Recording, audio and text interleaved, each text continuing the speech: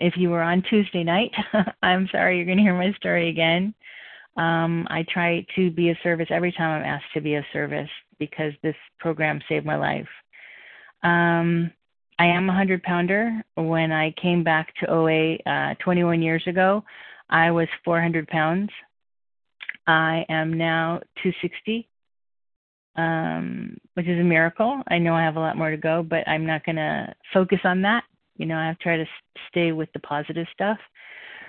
I'm not very positive today because I'm in my feelings and I don't like them. I don't like feeling, period, unless it's happy, which is why I started compulsively eating as a child. So let me tell you what it was like, what happened, and what it's like now. So what it was like was a lonely childhood. I developed vitiligo when I was 2, and vitiligo is a skin pigment issue. Shows up much more on African American people with much darker skin. I'm very light skinned, but on me it manifested that I have white eyelashes. Part of my eyebrow is white, and I got a big gray streak in my hair, which is not normal for 2. So the children at school were very mean to me. And my parents really didn't have, you know, good parenting skills to be able to tell me that I was okay. My mom was a codependent, and my father was a rageaholic, a narcissistic rageaholic. My brother was a narcissistic genius. Still is. I love him to pieces, but he's still a narcissistic genius. So it was lonely, and I had very, very low self-esteem. So the 2 things that I found at that time were that if I had large quantities of carbohydrates, however they came in, be they white flour, sugar, what have you, it sort of made the pain dull a little bit. I don't think I was cognizant of it, but I did it because that's good. And it sort of developed like this short circuit when my therapist said, as soon as I came anywhere near a feeling, I got to, how can I get as much food as quickly as possible? Because feelings were not acceptable in my family unless they were happy. Happy was okay, but everything else was not okay.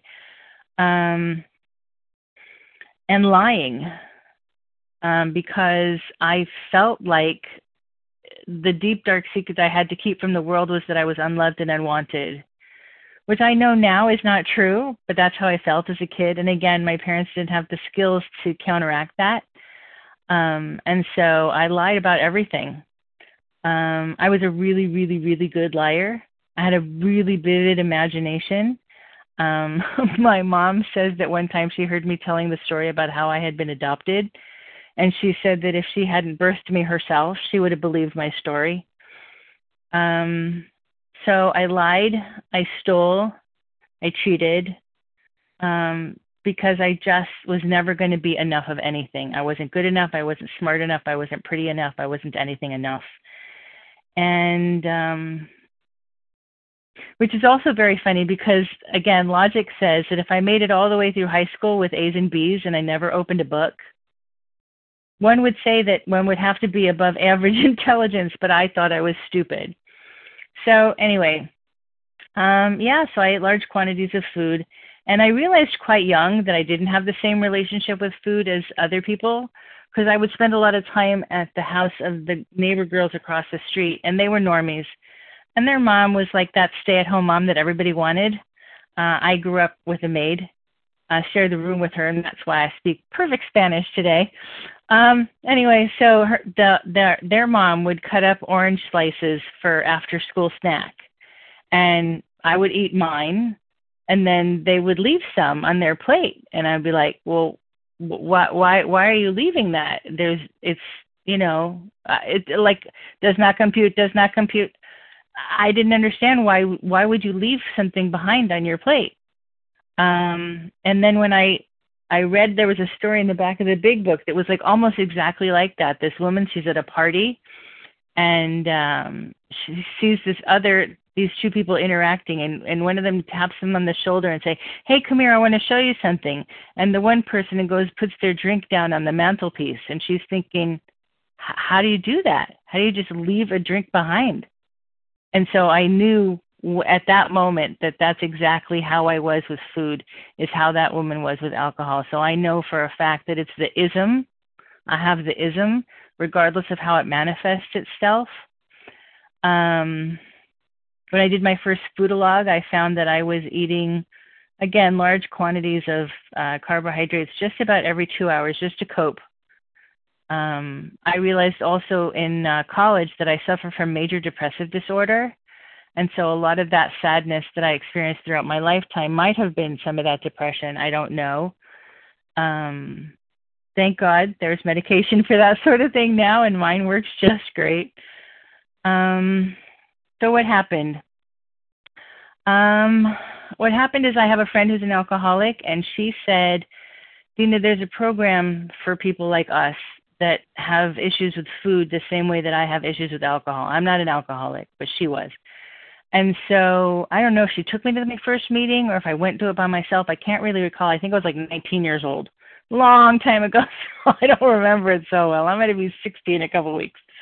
But what I do remember of that meeting is just feeling intensely, which I don't like, and crying the whole meeting, just looking down, watching the tears puddle inside my glasses, because there were people talking about food the way I related to food.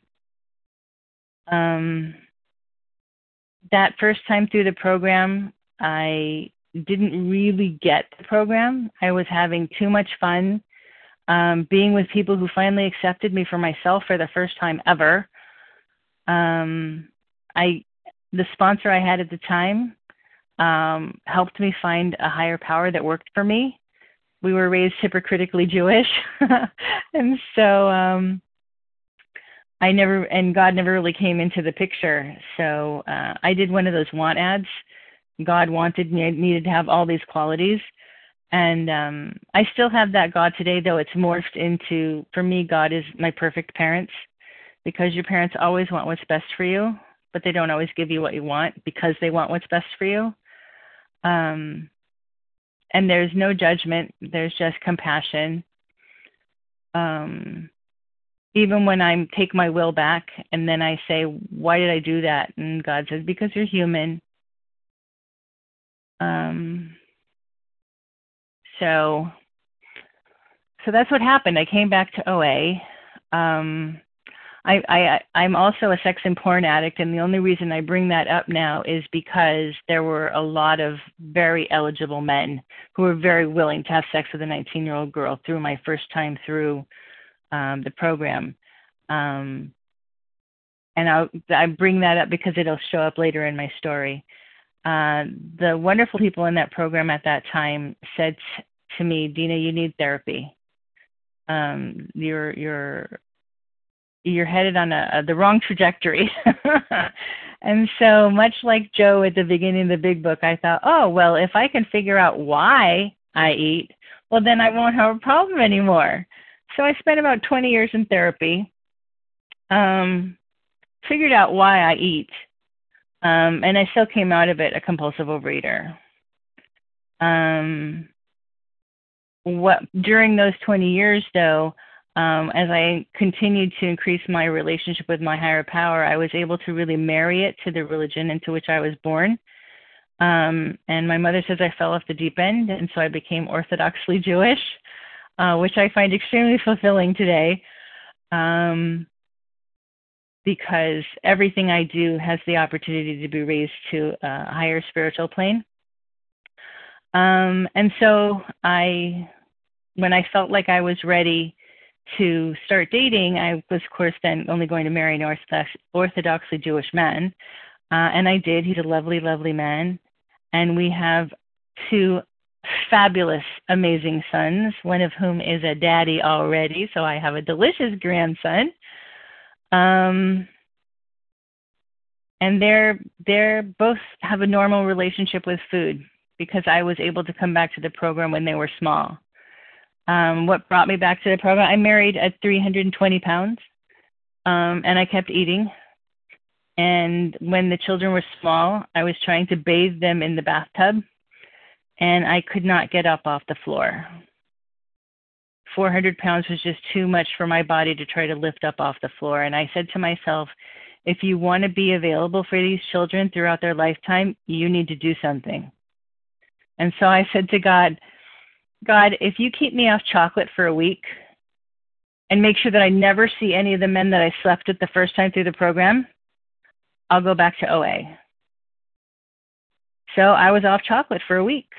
I said, keep my side of the bargain. I'm going to go back to OA. And there was a meeting very close to my house. It's Serenity Sunday at Roxbury Park. And so I walked into Serenity Sunday, and there was one of those guys. I was like, God, I thought we had a deal. And God's like, honey, I don't make deals. I don't know what you were thinking. I know what I'm doing. You just have to follow along with your human part.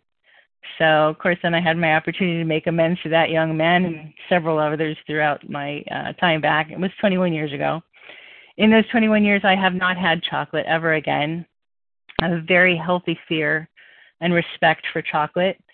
When I would make my kids hot chocolate, I would put my finger in it to make sure it was the right temperature and then go wash my finger. If I'm cutting up a chocolate something or other to serve to people, I wash my hands.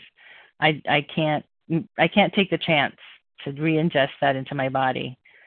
About, I want to say 5 years ago, I gave up white flour. About 19 years ago, I gave up potato chips. There's never going to be an instance in my life where I need to have chocolate or potato chips, ever. It's never going to be like, oh my God, I'm going to die if I don't, But the white flour was something that my current sponsor encouraged me to let go of, because to me, bread is heroin. Especially, like, we grew up with this thing called challah, and that's what it is. Challah is heroin, because I could eat the whole thing. I used to joke that me and bread could crawl into bed together for a week and both be very happy.